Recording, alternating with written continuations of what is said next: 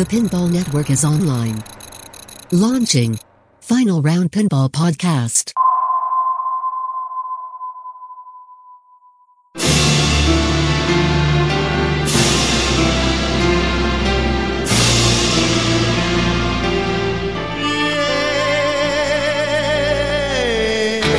It's player versus player and player versus machine.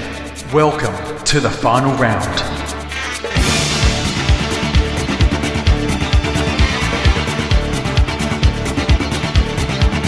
'75. Not only the episode, but Marty's age. Welcome to the final round. I mean, yeah, I'll let it go. Not interested. Whatever. Oh, can't be bothered. Everybody knows that you are significantly older than me. So I don't know why you keep trying to go with that joke. That's fine. We're both old. That's the point. And that's really the point. What was it? The Party Podcast said the line of the last episode was when you said, "In my defense, I don't give a fuck." I think that's possibly the best defense I could have. So used for every episode, but this is a new episode, and we are actually going to talk pinball. I know I keep saying one of these episodes we're not going to talk pinball, and I promise you that will definitely happen to the glory of everyone. And will we be canceled? Who gives a shit? It doesn't matter. 75, we got pinball to talk about. We're going to get to a few things, but I was just thinking, and I kind of did some research. I didn't tell you this. Oh, shit. Yeah. Fuck. Okay. I did some research. The old, I mean, here you are, 2023 coming into 2024. There are people that don't know there was an old podcast by the name of Head to Head Pinball.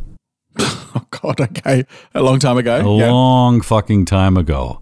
And it was a two-headed monster, then a three-headed monster. Some asshole named Pinside Petey would crash it once in a while. But it was kind of, to me, it was my favorite podcast, no question about it. And so when the opportunity for you to come with me to do this final round, had to do it for sure. But I'm looking at it. Here we are on 75. I think you did 75 shows with Ryan, and now you're 75 with me. Okay, so time to call it quits. Is that what you're saying to me? Is this the way you're setting it up? Is that where we're going?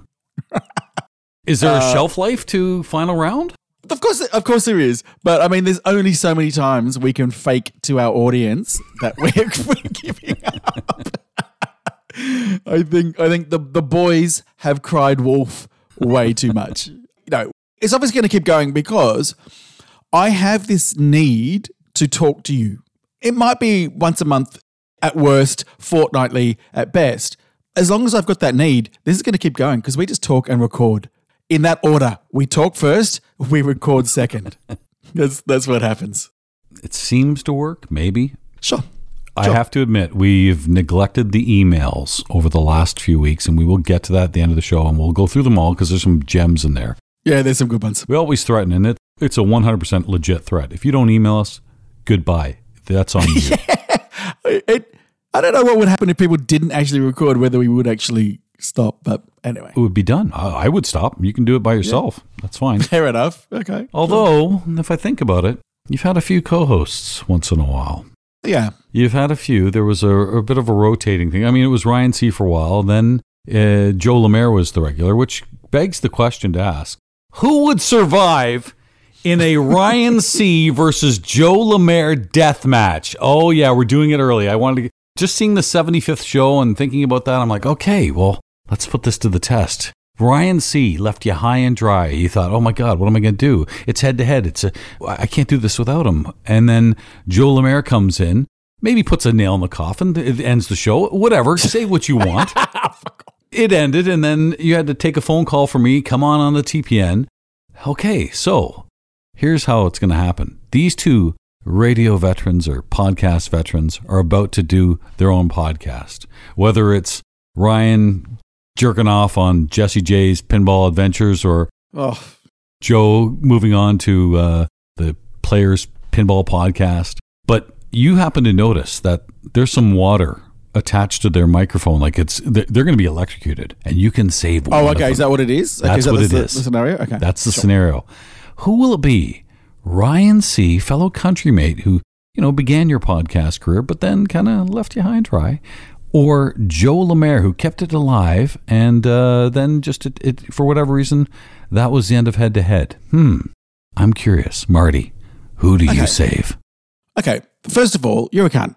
Okay, that's off the bat, you are, and I'll tell you why, listener. Because, just because you are. Like, I think people should know that by now.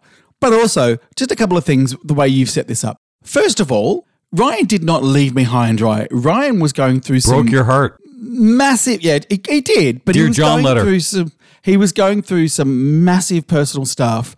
And if I were him, I would have quit the podcast as well. Second of all, one night I was just beside myself thinking, what the hell am I going to do about final round? Final round? You mean head-to-head? I mean head-to-head, yeah. Fuck. Yeah, whatever. You're not drunk yet, are you?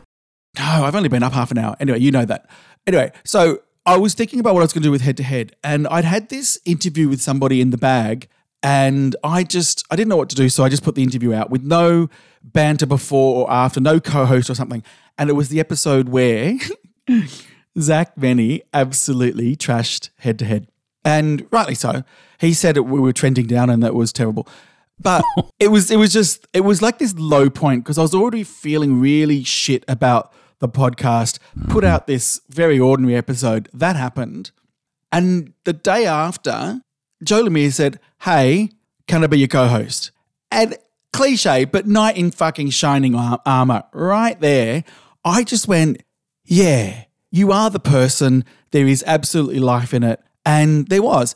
And then it closed because I was fucking exhausted. You know, I quit my job. I quit life. I just wanted to just not have so much energy going to stuff that wasn't giving me joy anymore. That's setting it up, okay? I want to know who's going to get shocked here. Who's going to be zapped? That's all I give a shit about. That's fine. I just wanted to set Cry me that a fucking up. river. Kill somebody already, will you? They can both fucking die. I don't care. Ooh. No, you can only kill one. No, is that, well... No, people don't like when you bail out and kill them both. You have to Who's decide. these people? Name these names. Who are these people that say that I bail out? Jim Johnston and he was a big complainer. What was his last name again? Jim Johnston. Well, there was also Fred Manderton and Earl quite long names. Steenbergen. Yeah. Yep. Anyway, I don't want to disappoint our listeners. So, Ryan C. or Joe Lemaire? All right. Okay. Well, what I'm always trying to do with these scenarios is trying to find a loophole. All right. And here it is. So, if I was going to have a podcast, it would be a competition podcast. Now, who's the best person to talk to me about rules of games and competitions and is a very active, competitive player? That's right. Joe Lemire saves. Ryan C. Go and get fucking electrocuted up a mountain. You know. Wow. That seems to be where he is these days. The guy who brought you into the podcasting world, and now you... He didn't birth me. Like, he didn't actually birth me. So... Yeah. Also... Why? Did it bother you that he was the sexy one of head-to-head too? Was that a little... I don't know. I don't know. Depends on what you're into. I'm not into twinks. So... Anyway, also, what I've got to look at this and go, who would crawl up into a fetal position if they found out that I would kill them? Oh yeah, Joe would be... Obviously Joe. He'd be a mess. So I've got to save Joe. Also, Okay. Joe is just the loveliest person. You've just got to understand. I mean, obviously they both are. I'm not saying this is not ones and zeros, Ryan, but he is. He's just a really nice guy. There you go. Well... Sorry, that was really uneventful for you, but that's what I try to do. No, it actually was more eventful than you even know because listening in the background was Ryan C., who's about to join us right now. Look at that. It's Ryan C. Hello. Did you hear all that? I didn't know I was a twink. I always wondered what I was. Otter is the other word, just so you know. I don't want to check Urban Dictionary and figure out things that are going to give me nightmares. You made me once look at something on Urban Dictionary and my computer basically had to throw out. Your screen melted. The funny thing is, I'm now doing that to Ryan, and this is something between Ryan and I. I send Ryan the grossest things I can possibly find on Instagram, and he's disgusted. And he's curious, what's my search engine like? And yeah, it's pretty disturbing now. But I'm going out of my way to find that. And it's all because of you, Ryan. You started it by sending me some absolutely disgusting things and a total nightmare. So I know when you go on your phone, you're probably, if I'm being honest, getting ready to rub one out. And and so I'm trying to ruin that moment for you. In fact, one time I think I FaceTimed Ryan, and he even said to me, he goes, I was just going to tug it. He had the Kleenex, the curtains ready, everything was ready.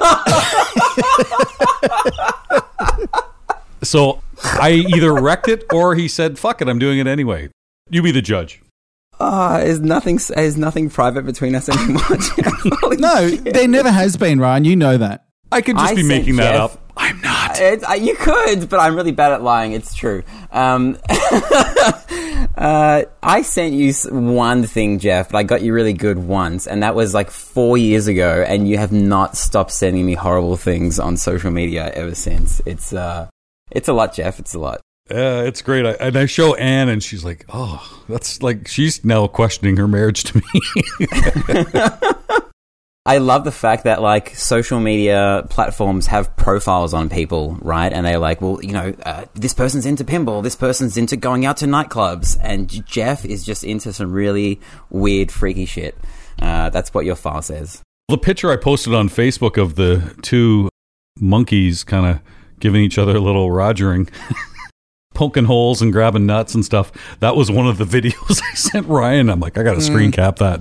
I'd hate to see what your Wish feed looks like. Oh, I don't want to see it either. I don't want to see it either. I need a separate phone for my sending stuff to Ryan. Anyway, let's talk some pinball, shall we, boys? And Ryan, I asked him to come on earlier in the week, and he said yes. Are we gonna have any fucking notes? So I made some fucking notes. Here you go. I'm sorry though, but I don't know anything about the rules of pinball. I can text Joe Lemire if you want to get some tips. Or, yep, correct. I don't know. Yes. He's the guy that knows. Well, yep. Here's what I was thinking. I was in North Carolina on the weekend, and I was talking to some people at OBX, wonderful facility there at Flippers in the Outer Banks, and it was a cool location. So I want to talk about location stuff, but what I really want to talk about is I play a lot of people, whether it's league, social nights, and I know, Ryan, you do too, and Marty, you've had some experience in that too. And we'll get into the formats in a second, but it's interesting to hear how people really fell in love with pinball and what made them, like, because it's one thing to like pinball, but it's one thing to be obsessed, which a lot of we are, and people probably listening to this podcast. What made people obsessed in pinball? And I'll go first. The first thing for me was really Steve Ritchie's layouts. It was originally, as a kid, Black Knight, and finding that unique. But when I hadn't seen pinball in 15 years, and I'm in Florida, and I come across an AC/DC and a Spider-Man machine, which are very flowy and pretty easy to figure out. Oh, look, there's a multi-ball. This is kind of some fun stuff. That was it. And the reason I want to bring this up is because, sometimes Steve gets a bad rep for, everything's the samey and all that stuff. And I thought about it. I thought that may or may not be true, but what is true is, holy fuck, he gets me excited about pinball. And it was those games. So what is it for you guys? Can I just say what's really, really interesting about this is that you and I obviously have not spoken or shared notes. I have in front of me a list of every single Steve Ritchie machine. Well, I know your history with roller games, and that was one of his. I know you love that, but go on. But no, it's just interesting that you specifically talked about him and his layouts, because that's the reason why I've got this list up, was at a later stage to talk about layouts and what in particular about him, because as you know, he was for a very long time my favorite designer. Not that you kind of need to have a favorite, but he just was, and probably still is, up there. But it's interesting because I think about the moment I got addicted to pinball. Like I'd played it for a long time, but the time I got addicted to it was Firepower, and it was because of multi-ball. It was exactly that reason. I just went, oh, this is fucking cool. I've now got multiple balls. Admittedly, it was really hard to start multi-ball on Firepower, but when you did, it was just freaking awesome. So, yeah, there you go. Multi-ball for me. So, Ryan, for you, again, not talking about the newer games, because the games we like now are certainly different than the ones we first originally did, but what was the one that went, holy shit, pinball is great?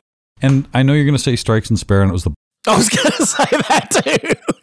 Back to rubbing it out. Anyway, non-sexual, what got you into pinball, Ryan, if there is a possibility that there was something that didn't give you an arousal?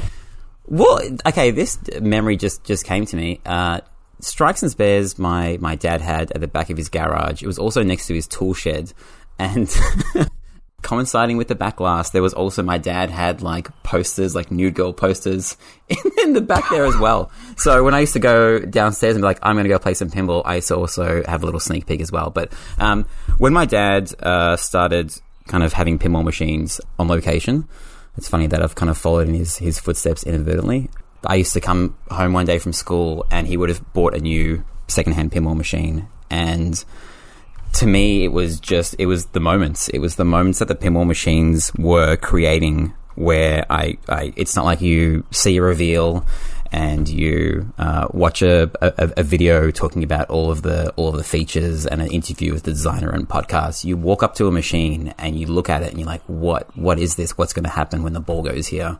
And, Adam's Family, a hand coming out of nowhere and grabbing the ball. Whitewater, getting that easy multi-ball where you'd be hitting the targets up in the middle, load the ball in the middle, and then the game with its speakers laughs at you. You look at the topper and it's shining. As a kid, those were these kind of iconic moments that stick with you. And then it's, as Marty said, it's multi-ball ensued by chaos. A moment happens, you're nervous leading up to it, and then all of a sudden, this giant dopamine rush of trying to control the chaos. Could I just point something out there that I miss a lot in pinball? And it's something I used to absolutely love, was walking into an arcade and seeing a pinball machine for the first time that you hadn't seen and were not even aware of. Not even that the theme was going to come out, not even the actual game itself was going to come out. But you walk in, something brand new, and you just go, holy crap, what is this? And just walk up to it, have a look, scan the playfield, hit the start button for the first time.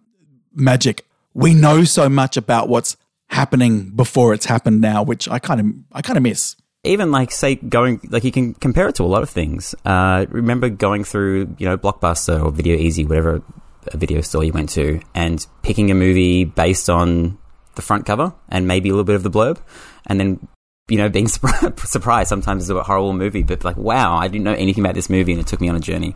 There aren't many things in life anymore that you can be truly surprised by because there's a lot of noise and there's a lot of competing products and you can't sell a product anymore without it being revealed and to the nth degree.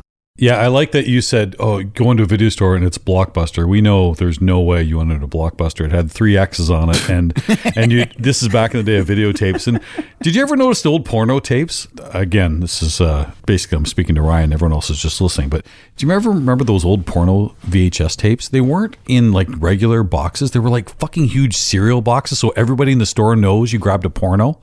Do you remember how big they were? I was too young for that. No. I never got to rent one of them, but in grade 6, I would have, like when I was 13 years old, we got dial-up internet. So that was fun. Sure.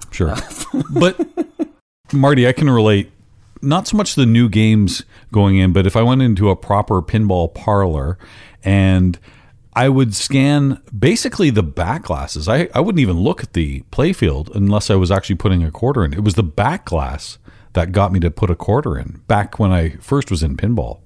And obviously now I certainly admire the back glass, but it's the playfield is the first thing my eyes are drawn to now that I'm in pinball and playing competitively.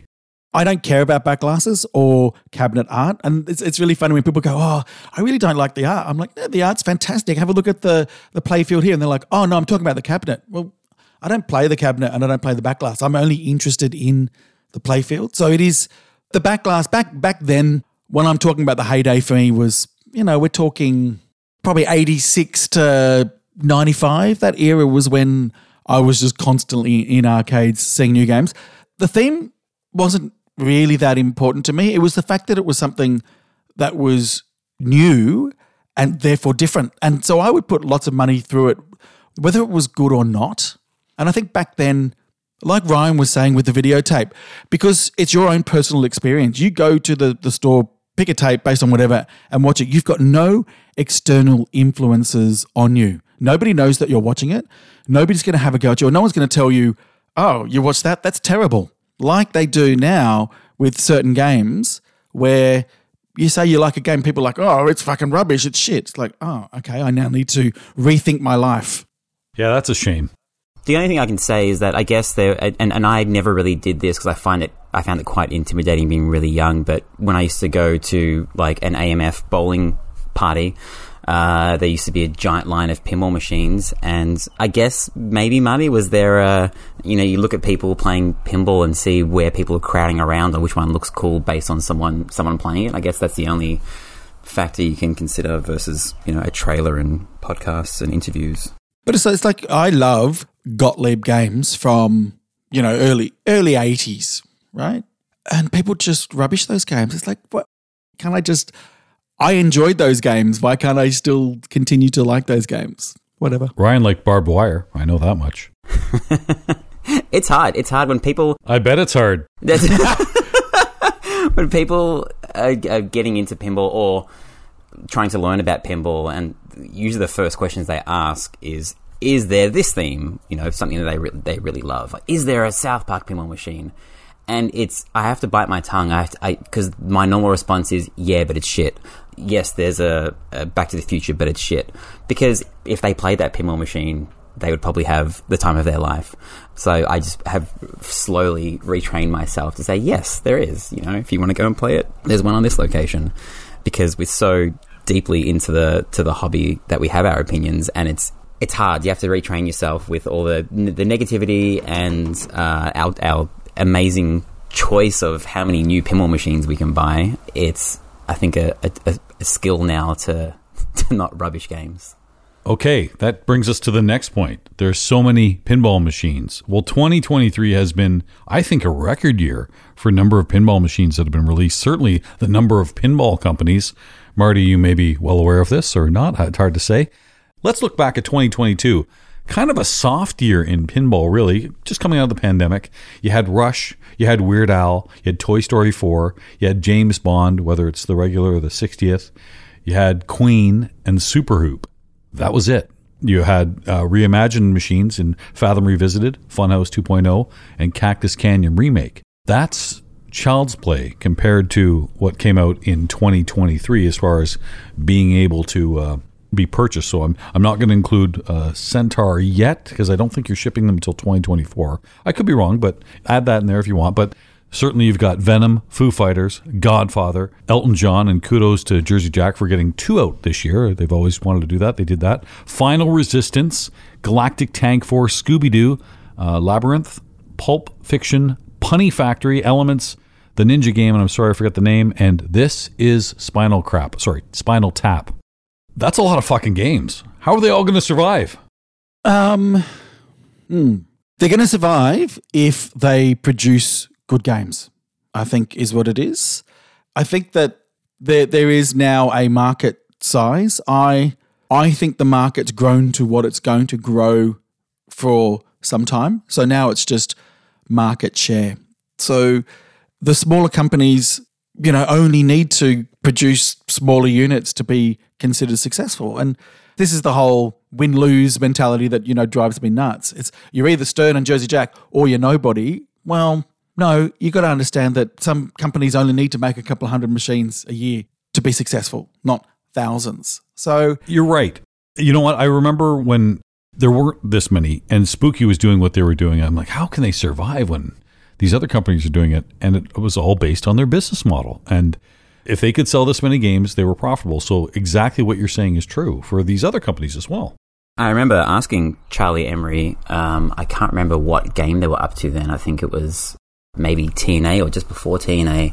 And I was like, well, don't you have these ambitions to grow and make thousands of pinball machines? And he was like, no. And I didn't get it at the time, but now I think I understand more. And it's about they know where their position is in the market. They knew that if they tried to reach for the stars potentially too early, then it would have caused a lot of issues further down the track. Sure, they could have made more TNAs back then, but then, ramping up and hiring a million employees and then getting rid of them. So for them, I know they've gone through a couple of little road bumps along the way, but for them, it was a different approach. And, they weren't trying to be the next Stern or JGP. And also, you've got to ask whoever's at the helm, whoever stands to gain the most financially, what do they need? How much money do they need to be considered successful? For Charlie, it could be he only needs $100,000 a year. You know what I mean? Like, which is a decent salary for a lot of people, right? We're talking US. So you've got to ask, what do they need? Have they got 20 people in their senior leadership team all needing to earn $1 million a year? I'm not saying that's what Stern is, but it could be, versus a smaller company like Spooky that just needs Charlie to have a salary that keeps him in pinball as his full-time job as opposed to having to do the other stuff. Well, I hope everyone survives. I've always felt the more, the better. I don't know, if numbers are going to come down a little bit because people only have so much money, or will this bring new people into the hobby? I bring this up because at Expo, I got to play the latest from Barrels of Fun and your country mate, Dave Van Ness, who put together a fucking great game. That is a fun game. Can I just confirm, Ryan, you might know this, is Dave Australian or New Zealand? Australian. Is he? I wasn't ever sure. Just FYI, everybody in North America considers it one country. And I know it's not, but I'm just saying. So you live in America? How many times have people said that? I live in North America, but you're right. I'm basically pissing on New Zealand. Sorry, you're not big enough to have your own country. You're part of Australia. New Zealand's come to Australia and work and stay here forever without it's basically the same country. Aha! There we go. Just don't tell New Zealanders that. Anyway, so what did you think of Labyrinth? Really spectacular. I mean, it gets used a lot, and jokingly, the world under glass term. That's a pretty good world under glass. That was a lot of fun, and I got a few games on it, not certainly anything deep, but I liked the way it flipped. I liked what I was seeing, the animations. It was a massive line at Expo. I had a hard time hearing anybody say anything negative about it because it was just fun, and that's what pinball is supposed to be. So a great secret, good job putting this company together, a lot of hard work. And my God, I hope he sells out because they make good games. Well, isn't that, did I see a rumor on Nap Arcade a couple of weeks ago about Fifth Element being potentially a theme they had up their sleeve, which is just, it's going to get to the point now, maybe in a couple of years, where people can say, what's your dream theme? It's like, wow, it's already been done. Because there's, people, if there's enough pinball companies, surely everything will be made eventually. Yeah, but look at how many games Stern has remade. They did Jurassic Park. They did Godzilla. Bond has been done before. They've done a lot of rethemes. Oh, you mean like new versions of old themes? Yes, thank you. Yeah. Yeah. Okay. Yeah, cool. Look, we've had this discussion about where the market is at the moment, and I think Venom was a really interesting turning point for Stern because I don't think it sold as many units as they would like. I've got no evidence to back that up, just based on lots of conversations and having a look at the market. And whenever they vault something, that's keeping the production line full when there's been a title that hasn't been so successful. I think going into let's say Labyrinth and Fifth Element, I think right now, if you want a successful title, you can't give us a B theme. It's got to be an A title to absolutely get the numbers. And that's why I think, and when I say theme, it's also theme plus game. The issue with Venom is I think that Venom is a bit of a B theme, that none of the movies have been that well received. And I think people's response to the layout was a little bit lukewarm, even though I think it plays great. Jeff says it plays too easy. Yeah, whatever. Hold on a second. Let me follow up that. Venom is my favorite Dwight Sullivan game. Yeah, cool. Did you buy one? No, but I'm not in the... No, but that doesn't mean... That means nothing. That means nothing. Would I buy one? Yes, I would. No, but you haven't. And it means everything, because if it was an absolute killer theme for you, you would sell your children or one of your pinball machines to get it. What I'm saying is that that's the overall feeling I got from Venom, was a lot of people were like, it looks good and I'm looking forward to playing it, but I don't necessarily want to own it. And given right now, I don't know what it's like globally, but in Australia, I think we've just had our 15th interest rate rise. I think it's about 15 of them over the space of a year, maybe, Ryan, if you can correct me. So a year and a half or so. Yeah, so the amount of money that people now need to spend on their mortgages per month is, $2,000-3,000, sometimes $5,000-6,000 more than what it was a year ago. So there's just not that level of disposable income, and also there's a lot of fear at the moment that the economy is going to get worse. So people they're holding on to their money rather than splurging. So if you want somebody to splurge, you got to give us an absolute killer game. Otherwise, people are going to go, you know what, I'll keep my money until something better comes along. Well, you're talking about things always rising and people wanting to splurge, Ryan. It's interesting because I think the formula for how well a game sells might be as simple as if it's a good game, it'll sell. But I think it's heavily affected by so many variables. And one of them is like how much money is there in the market? How much money is sitting there burning a hole in someone's pocket at that time? And if a game that sells really well, like I think Foo Fighters sold really well, comes out before, and then something like Venom comes out, then people are like, I'll wait until see, what's coming up next. That's just one thing. And I think, the economy, how strong the theme is, if it's going to do well on location. I mean, I've got Spider-Man on location, so that cost me half of what a Venom Pro would cost brand new. And to the average player, I don't think they're going to choose Venom over Spider-Man. Maybe for the first couple of months it'll earn more. So for me, it's like, why would I spend, $12,000 for the cheapest version in Australia to buy that? Okay. There's a lot of factors. I agree the economy is not the greatest. No question about it. But do you not think, and I might have banged this drum earlier in this podcast, a few episodes ago, quite a few, do you not think that some people are holding on to their pinball money, waiting and waiting and waiting for Elwyn's next game?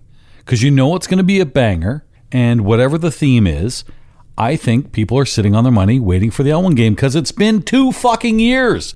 I still think Stern made a mistake in doing that. I think when you got a guy like him, the line's moving. Yeah, that's great. Guess what? You're now putting Led Zeppelins and Rush and Turtles on sale and discounting these prices because maybe they're just not the great games that Elwyn makes. The seasoned veteran. No, disagree. But I do. Talk it out. You really don't think? Sorry. Venom is a great game, and that's the new one from Stern. I really, really enjoy that game. I'm putting it into a tournament that I'm running in a couple of weeks because I think it's a wonderful game. But I'm telling you, people are waiting for... Elwyn doesn't even need a fucking A-list theme, and it's still going to be a great game. I'm telling you. Jaws. That's the rumor.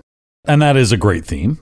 See, I think I think people are interested in I think people aren't holding off their money saying, "Oh, I want that next Elwyn." People are like, "I want Jaws." Jaws is a grail theme for so many people.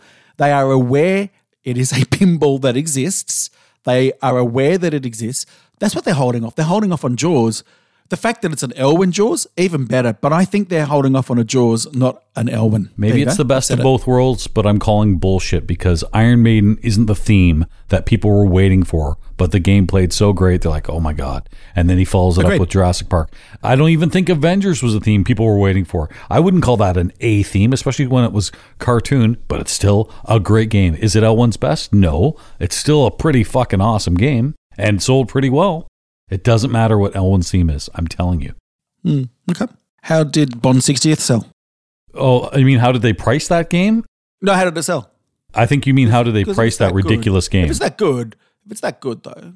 No, you don't pay $25,000 whatever stupid price that is. That's horseshit. And I'm glad it didn't sell because, sorry, you're trying to push the envelope. That's great. That's fine. No, pull back a little bit. Yeah, agreed. Thank you. Have you played that, Marty? No, I really, really want to play it. Have you? No, I think someone in our little pinball community has it, or maybe had it and sold it. So I'm not sure if it's too late for us to go and play it. Okay. Yeah, it's fine. It's great. It's good. It's not, holy shit, I got to own this.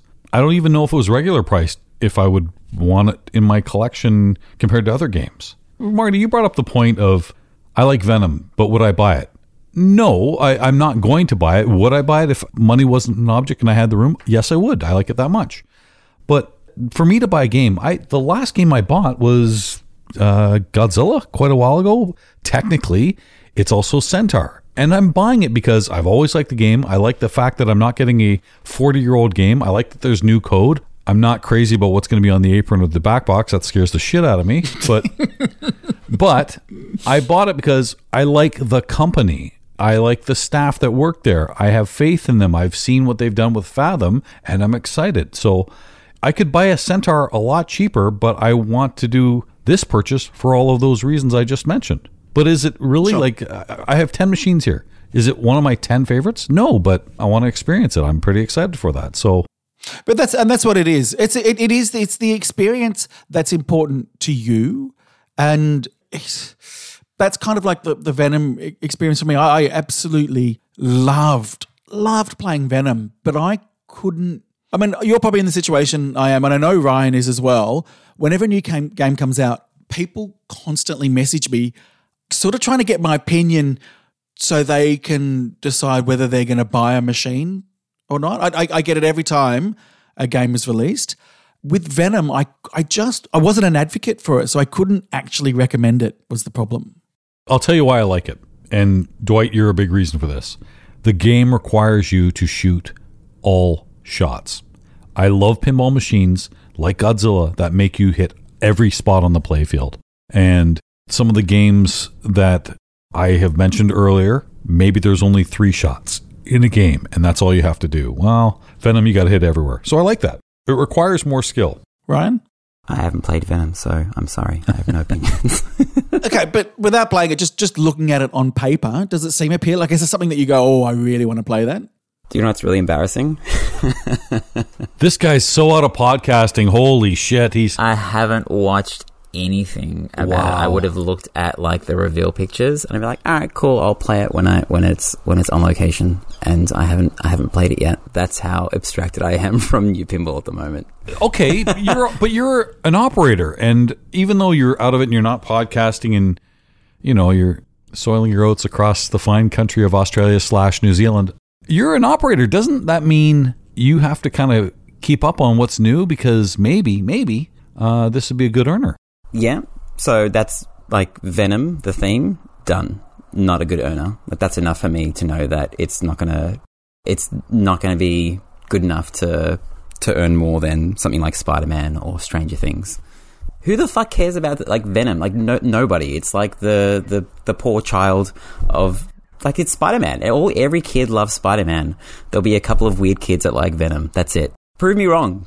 No, So I think then you've got, if the theme is not that great, then the layout needs to be absolutely spectacular. And I would put Godzilla into that category. Yeah, don't forget to pick up your Godzilla when you can, Ryan. Still? Yeah, I've still got it.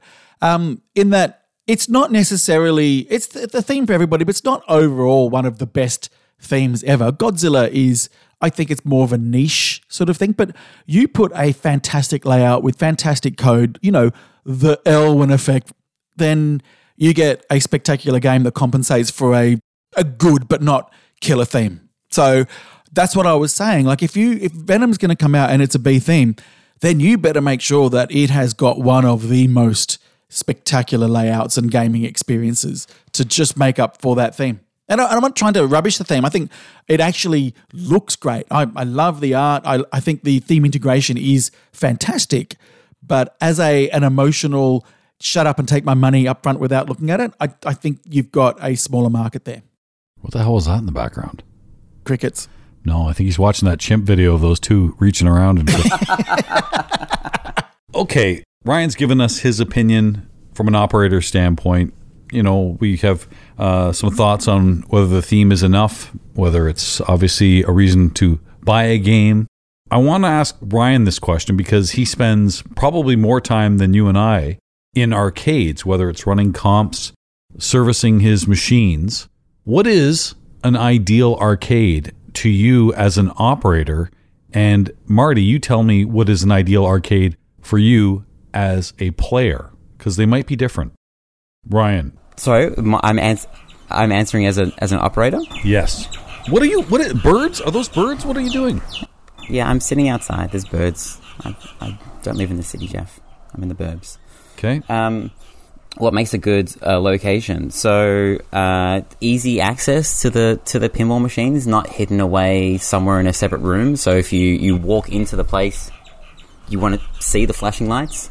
Obviously, the location has to hit all of the checkboxes in it can't be too hot. That's a problem with Moondog World, is that it gets really freaking hot in there and there's no ventilation in the little bunker it's in. So okay, those birds are driving me nuts. This is worse than Jonathan Jewston eating while podcasting. Do you want me to, I can go inside if you want. Or shoot them. Go inside? They are Indian miners. I think it is legal to kill them in Australia because they're not native. All right, I'll move inside. One second. Good God. I'm just thinking of the one listener we have who is tormented by birds. They might have a bird fetish. You never know. Have you seen our listeners? Hold on. Spotify #1 podcast for people with bird fetishes. Fuck, final round. There we are. Jessie J's obsessed with birds. Massive. Oh, why don't you do a fucking podcast with her then? What? You've got such a weird thing with Jessie J, Jeff. I don't get it. All right. Yeah, it has to have good food, not too expensive. Pinball machines that are stuck on the side don't make money. As in, like, if you have a row and it's a busy place, the pinball machine in the corner makes the least amount of money because people don't like to feel claustrophobic. It's a weird thing. It doesn't matter what pinball machine is there, the best pinball machine. The pinball machine in the middle usually makes the most. People, it's some weird psychological thing. Lights, I think some old people can't see. Jeff, if it's too dark. I fucking hate dark arcades. Hate them. Sorry, I want to support, can't do it. Overall, like me and Marty talked about a while ago, go to Netherworld in Queensland. That's it. That's your perfect kind of place. It's a place that you would go there even if they didn't have pinball machines. And the fact they have pinball machines is the icing on the cake. But it is just a great vibe, great people, great community. Oh my God, great food. Oh my God. Great food. They run like events all the time to keep people interested. It's the place to be. If you ever go to Australia and end up in Queensland, Netherworld is like one of the best arcades I've ever been to. Agreed. Marty, when you're playing games, what do you like about arcades? Okay, I'll tell you the one thing, absolutely no kids. Wow. Marty likes going to Chuck E. Cheese when there's no kids. No, I've got a really good reason for this. And anyone that knows me, hi James and Jackie, know how much I hate kids in arcades. Because if I'm playing, no, I've got a good reason. If I'm playing a pinball machine, what the kids do is they go halfway up the pinball machine, looking over the pinball machine, talking to each other while you're playing.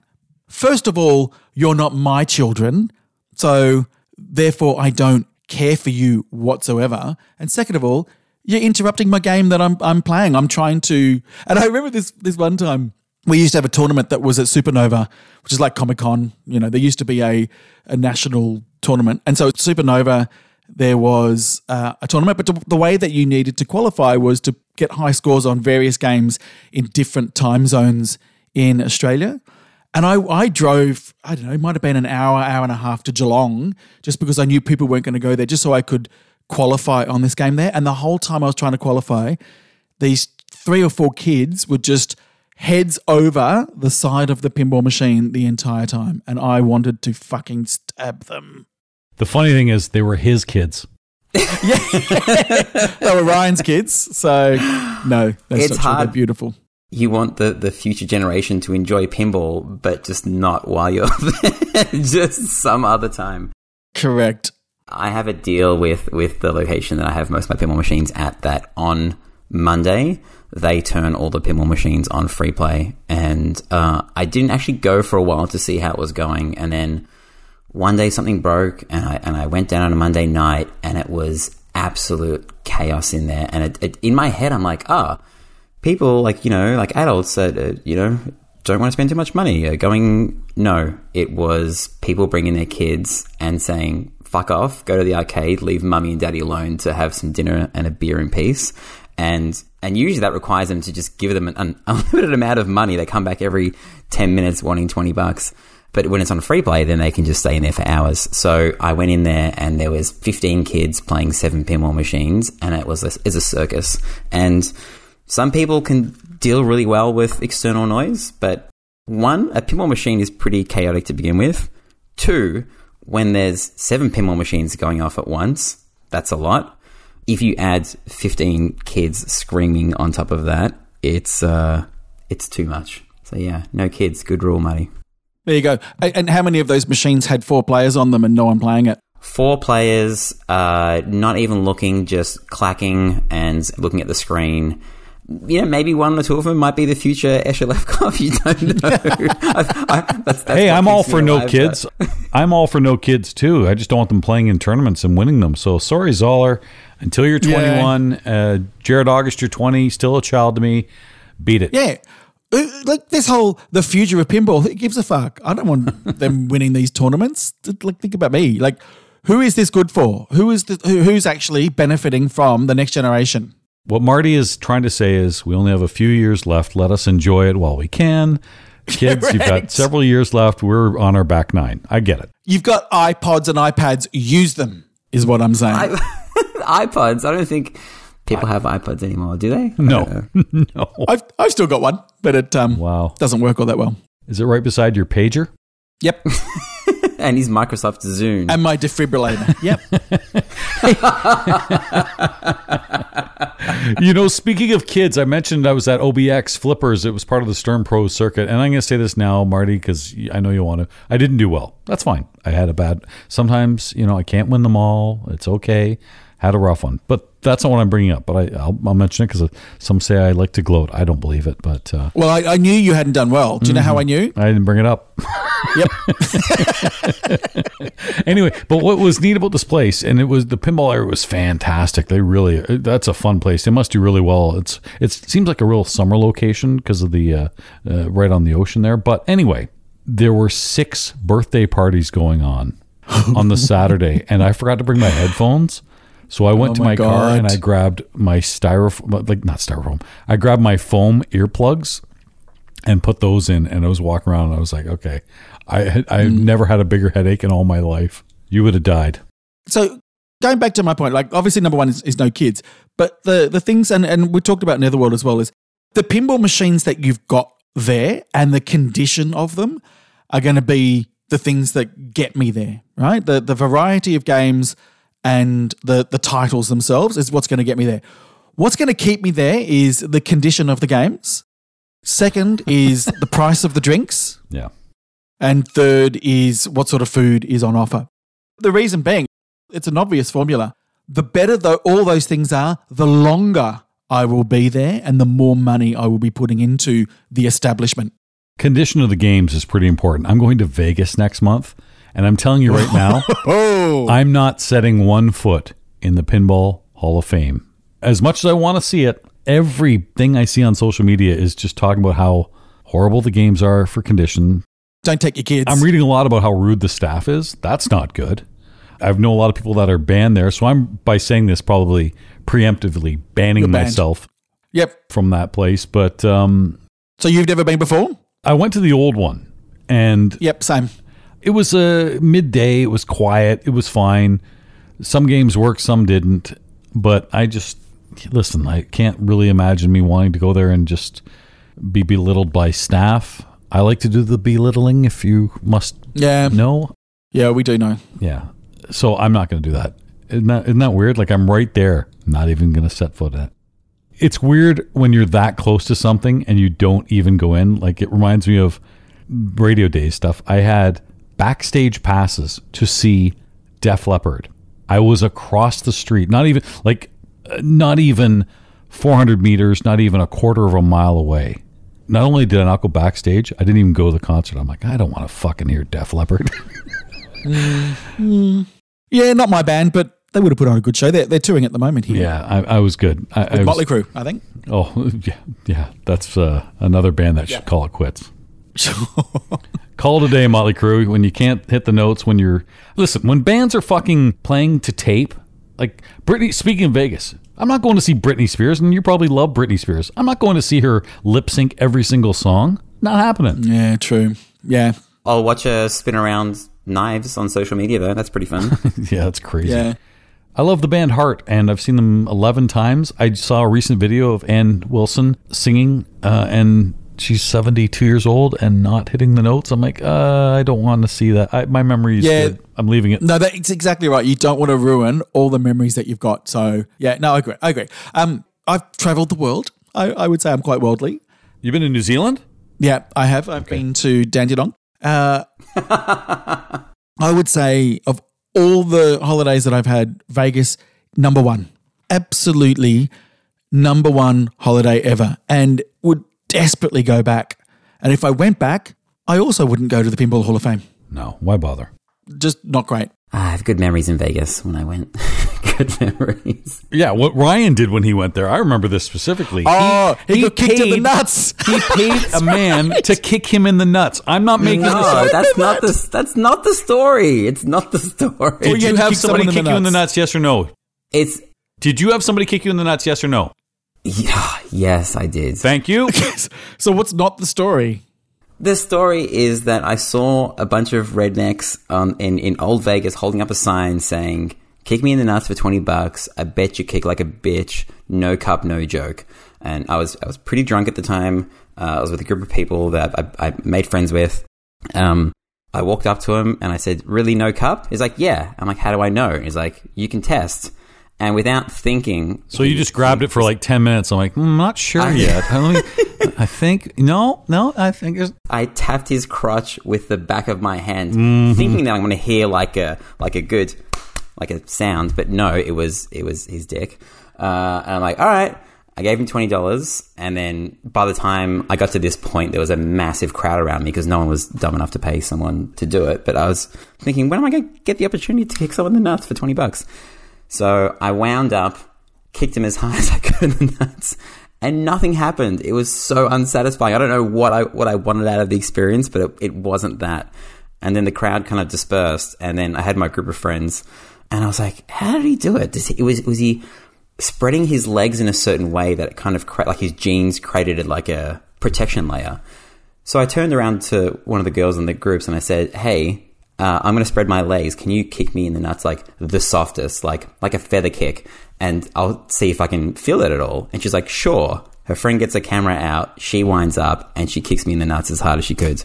And I fell on the floor wincing for like 5 minutes, and it's on film on Facebook. That's somewhere. your intro Tinder video, if I recall, isn't it? Don't kink shame me, Jeff. Don't kink shame me. Okay. Did you get back to pinball? Did you go to the Pinball Hall of Fame when you were at Vegas? I did. Half of the machines were broken.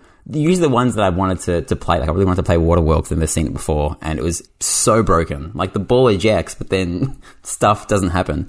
And I didn't report anything, but I did want to walk up to Tim Arnold and have a chat to him because I thought it was quite amazing. I heard his story from Clay on Topcast from a while ago, and in my head I was thinking maybe we can interview him one day. And I remember walking up to seeing him fixing a pinball machine and kind of standing there for 30 seconds and him not putting his head up. So I finally said something and he put his head up and hit his head on like a solid, like he was in a pinball machine, and he hit his head because I scared him, and he looked at me and he's like, "What?" And I was like, "Never mind." And I just turned around. There was like, hearing all the stories about how grumpy he was and then making him hit his head on a pinball machine, there was just no chance that the conversation would have gone anywhere productive. So, and then he kicked you in the nuts. Then he kicked me nuts, and I paid him $20. I got a couple more points here. One, I'm running this big tournament in a couple weeks called the Ontario Open. It's kind of 5 tournaments in 3 days, a women's tournament. We've got a classics, a match play, 3 strikes, and also just kind of a pump and dump. So different varieties of tournaments. And I kind of did a trial run the other night. And for a lot of those people, they had never played in a match play tournament, meaning a Pinburg style, you and 3 players will be in a group and you play this bank of games. Yegpin does it as well. And the comments I got from some of the people were, wow, what a fun format. This is totally different. And, obviously the next round you play with a different group of 4. And I know that probably for you, Ryan, whether it's on location or you running comps, they're probably the same format for the most part. I'm getting really into the Amazing Race format. I think that's a lot of fun too. But are you finding different experiences with different formats, or are you just kind of doing the same old, same old? Mostly the same old because, time restrictions, with locations, running a tournament on a Wednesday night, no one wants it to go to till 1 a.m. Yeah, there isn't that much. It's split between best game qualifying, and the reason why we do that at our monthly is so that people can rock up as early as possible and get their games out. Having a format where everyone has to arrive at the same time sometimes limits the amount of people that can come, because some people, can only come at 7:30 and you want to start at 6:30 or 7.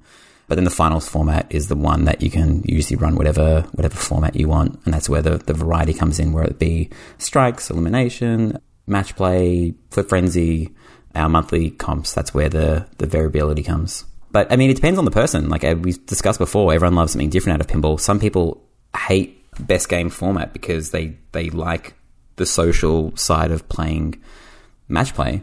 Some people don't like match play because they feel like it's too slow and they play a small amount of games than, say, best game or a flip frenzy. So it depends on the person and what they're trying to get out of their competition experience. When I first got into pinball, I wanted to do nothing but play pinball at pinball tournaments. It wasn't a social thing for me. It was, I want to play pinball because that's why I'm here. And that's slowly evolved. What's your favorite format, Marty?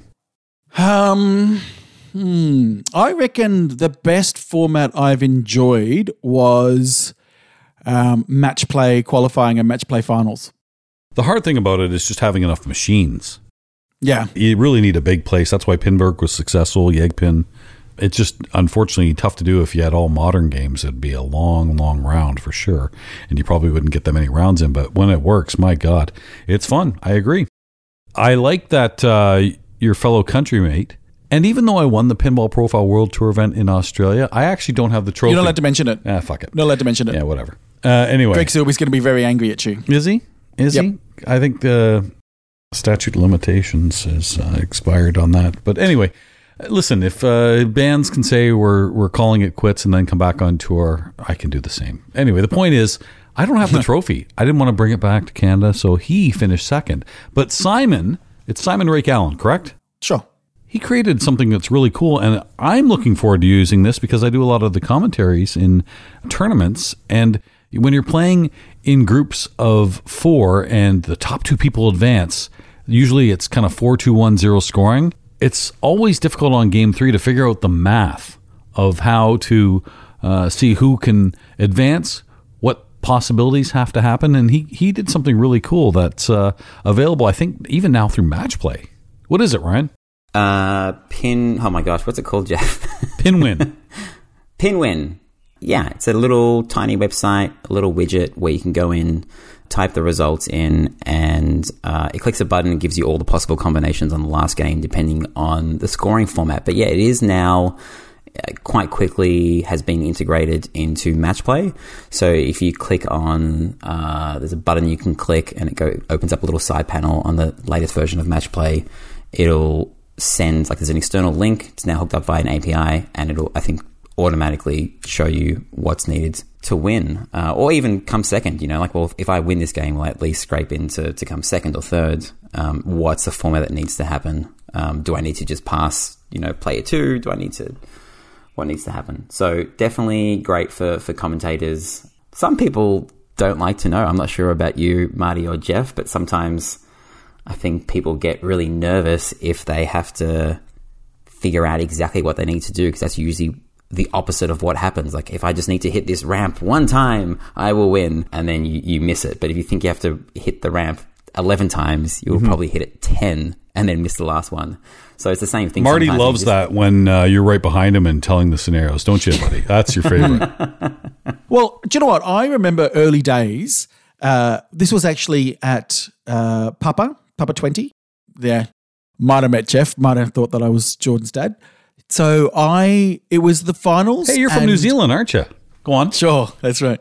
And it was sort of in the mid-finals, Final 4, and Bowen Cairns had played a ball, came over, and I said, how you playing? How you feeling? Are you worried about the other players? Something like that. And he's like, I'm only interested in my game and how well I'm playing. He says, I'm tuning out what every other player is doing, where they're at. I'm only focused on my game. And so I prefer that. I don't want to know the stakes and what I've got to do because I can, oh my God, I can. And I'll give you a very good example of when I did choke when I was playing ping golf. I was playing my thing. All I had to do was get a par 3 and I would have won. And because I knew that, I choked and ended up getting a par 4 and came second. So I would rather not know because it freaks me out. I agree. But I think this is more for the people watching on the stream and looking forward to using pinwin.ai. Thanks very much, Simon, for creating this. What else is new, Ryan? I know you're probably... Do you guys get People Magazine there? You must be. I don't know.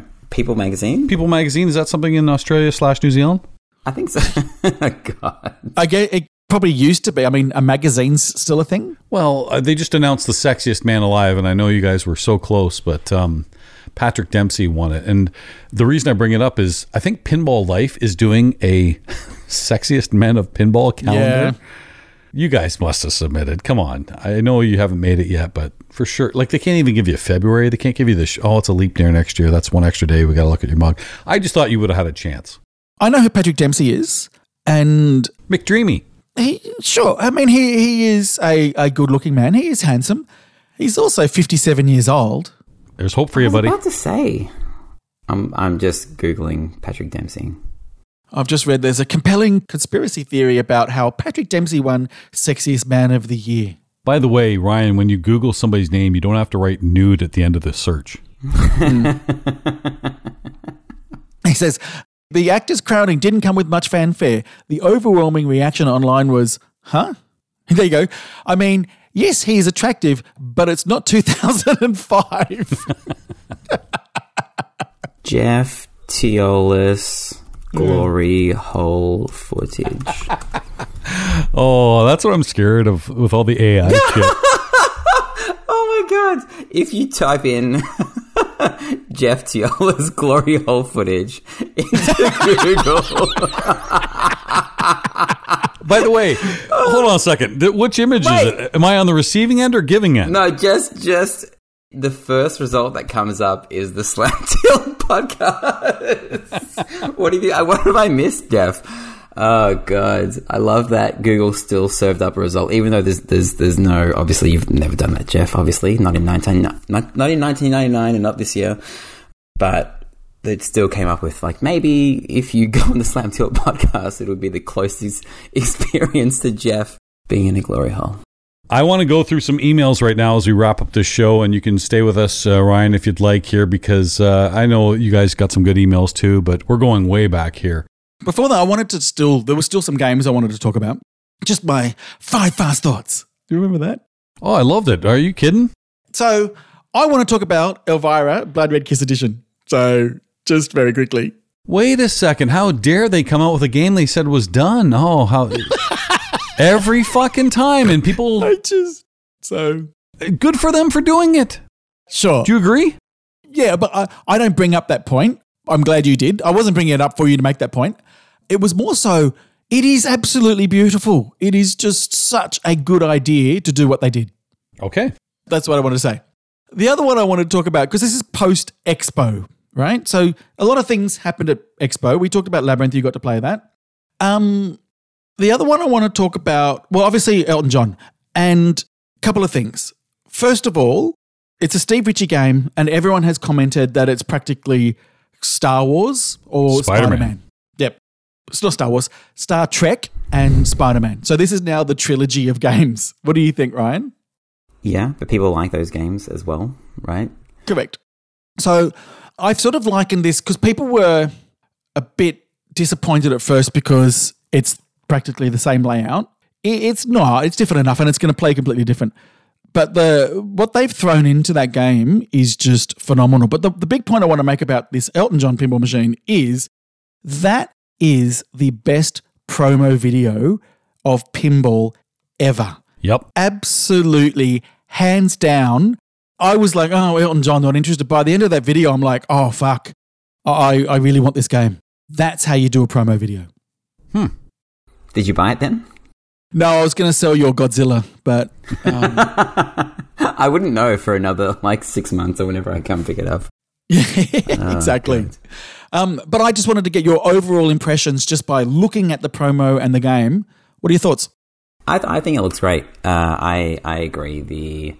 You can't fault that promo video. I think thematically, it's the kind of game where people will start to nitpick it at things. If it was Back to the Future or some other, Jaws, that's when people, if they release a video like this, would just be salivating. But because it's Elton John, which is not everyone's cup of tea, then they're going to screenshot the Tiny Dancer and zoom into their face and say, "Oh, look at this!" Her face doesn't look great.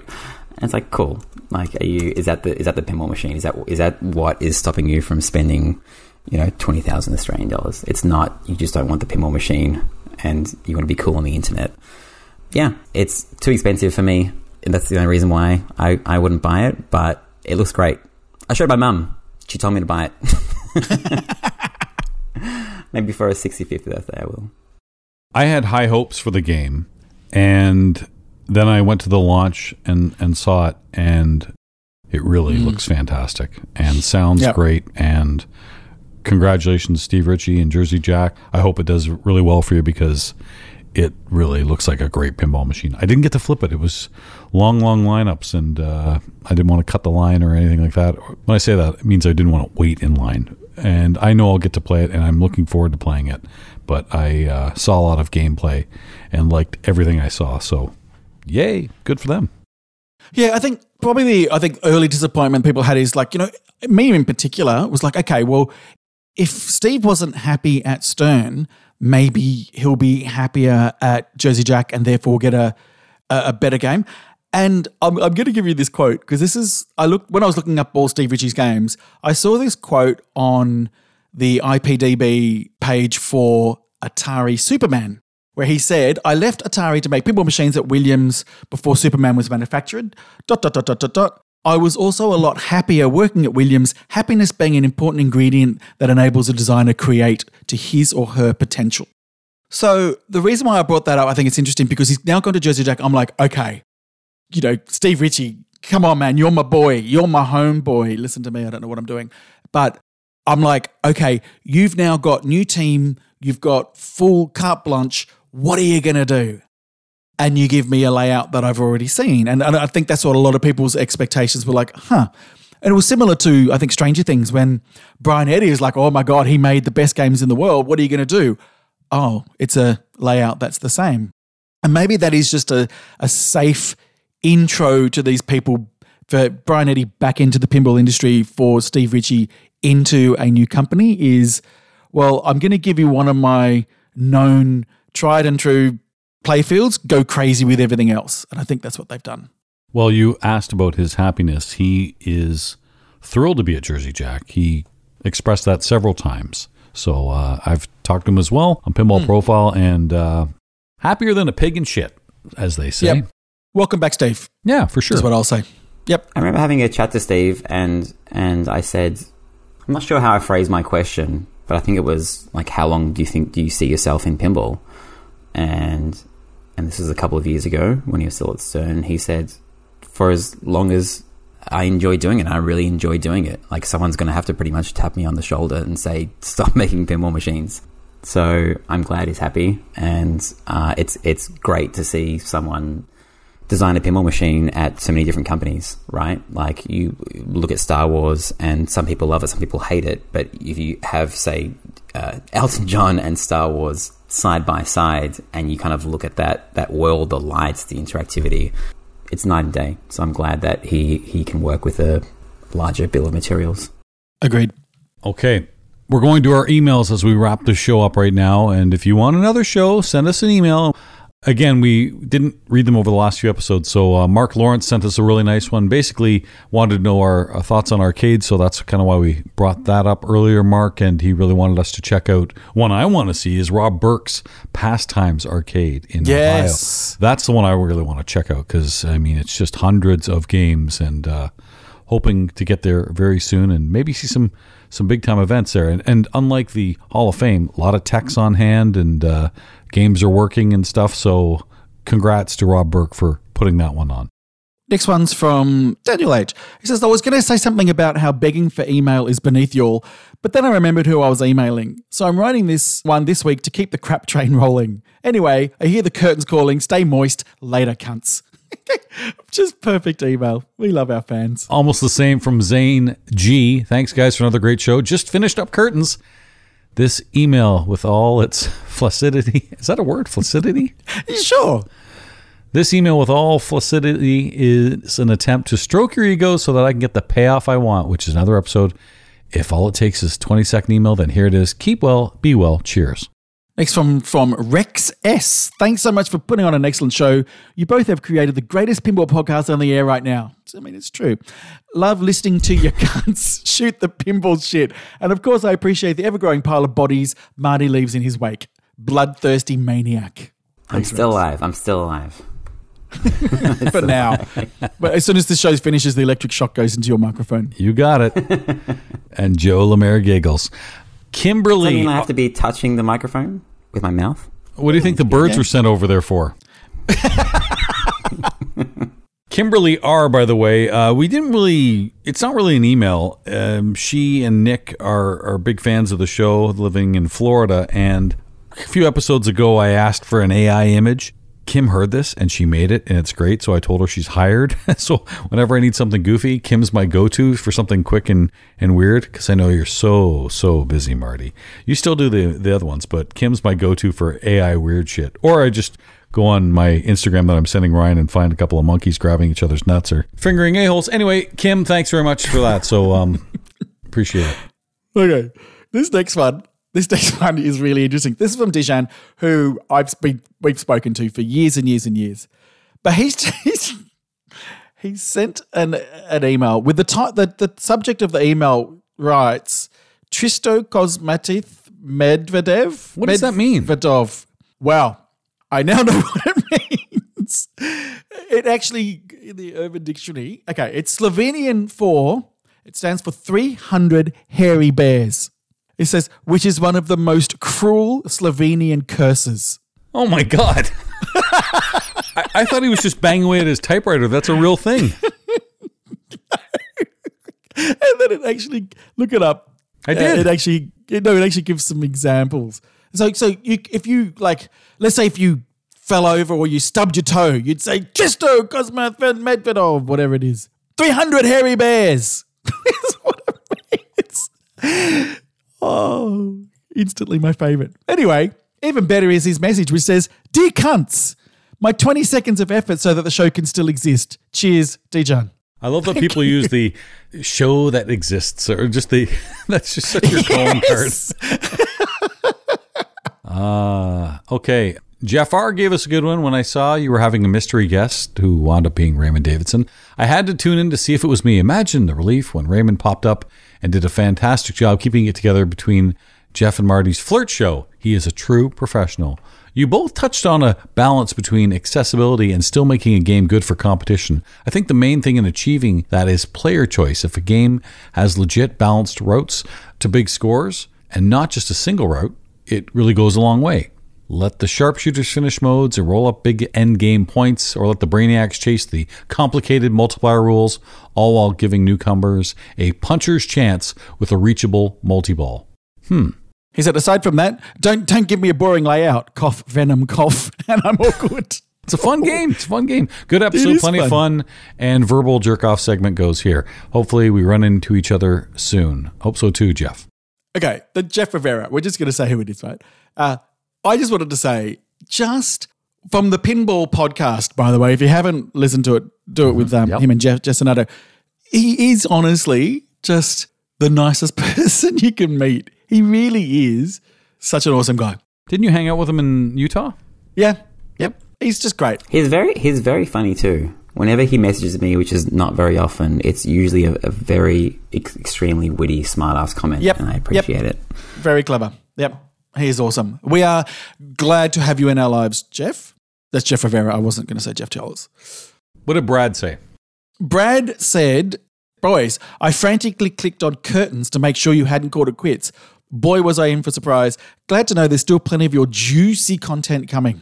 Brad Albright, too, the fine illustrator, too. I saw him at Expo, which bummed me out because he was busy. Every time I walked by, he was talking to somebody, so I didn't want to interrupt. But did great work, did the cover of the Stern Pro Circuit final poster, so I've got that in my house. All the best to you, Brad, and hope to see you soon. Hi, Brad. I've still got Brad's Attack from Mars 3D thing in my dirty dungeon on my wall. Thank you, Brad. Yep. It's really funny about Brad because Brad, for me, is somebody that's really famous in pinball. And so whenever I'm at a show like TPF, no exception, he comes up to me and goes, "Hey, how are you, Martin?" I'm like, "Oh, shit, this is somebody famous that knows who I am." So it's funny. I like Brad. We do, and we like you, and we like when you email us. So please send your emails to finalroundpinball@gmail.com. We're also on Instagram. I forget what it is. That's not the one I use to send shit to Ryan, but what is it, Marty? The email is finalroundpinball@gmail.com. So the lovely Kim Quat also sent us an email saying, "Final round pumpkinheads, here's a quickie on break from work. This means another podcast." Thanks, Kim. Just if you're in doubt, think of Marty just curling up in a corner, rocking back and forth, and Zach Meny saying that head-to-head was trending down and the effect that had on the pinball world, and do the opposite to that, and just cater to these two fine gentlemen's egos, and they'll keep on producing content. Yeah, that's how we works. have very, very fragile egos. No question about it. Ryan, I'm sure I'll be talking to you on Instagram soon, hopefully not catching you in the middle of an act. Sorry to ruin your routine. What are the times of day you do that? It's like there's 4 different times. What time is it? On the hour, every hour. Yeah. The trick is to just no rhyme or rhythm, just whenever the Viagra kicks in. Guys, we're in November. Does that mean, and I'm hoping, we get another head-to-head Christmas episode or holiday episode? I think we are, aren't we? We don't talk about it, but I think it's usually what happens. What happens? It's almost like a yearly tradition. We catch up at Hashman's Christmas party and go, "Are we doing it?" Yep. Okay. That's what happens. Yeah. So December the 9th, we will decide. Yep, correct. Ryan, the editing has gone back to me on Final Round because somebody's too fucking busy because he has to make all this time for the grand final weekend because he's such a huge AFLer. No, he does fuck all. And now I got to edit this show and Pinball Profile. Does that mean you'll have to edit the head-to-head show? If you would like the most poorly edited... Do you remember Jesse J's Pinball podcast and how badly that was edited? It's just not... It's just... I don't think editing and Ryan go well together if you want It's quality. easy. I'll give you a quick tip. When you're recording, just make sure there aren't a fucking million birds in the background. It's a piece of cake. You know, it's weird because when I'm on work calls, I think like Google Meet and Teams, they all have...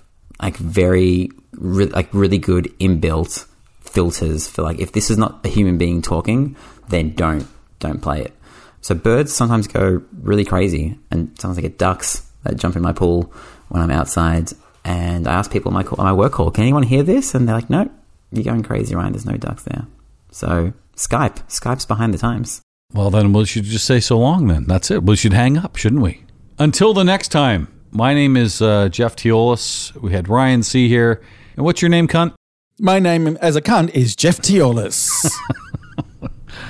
Oh, later, dudes. Bye, guys.